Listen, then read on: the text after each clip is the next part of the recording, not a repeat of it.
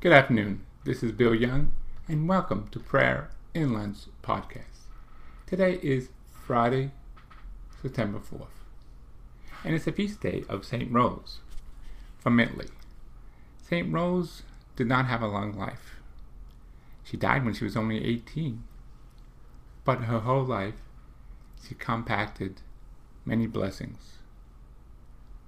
She supported the Pope, and that almost got her thrown out of her house in her town. But at the end, she was able to go back. She's a good example for our youth today. Someone at 18, a whole life dedicated to the Lord. So it's never too early, or it's never too late.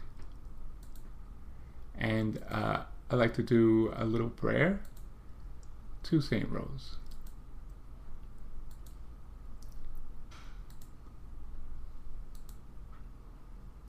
O St. Rose,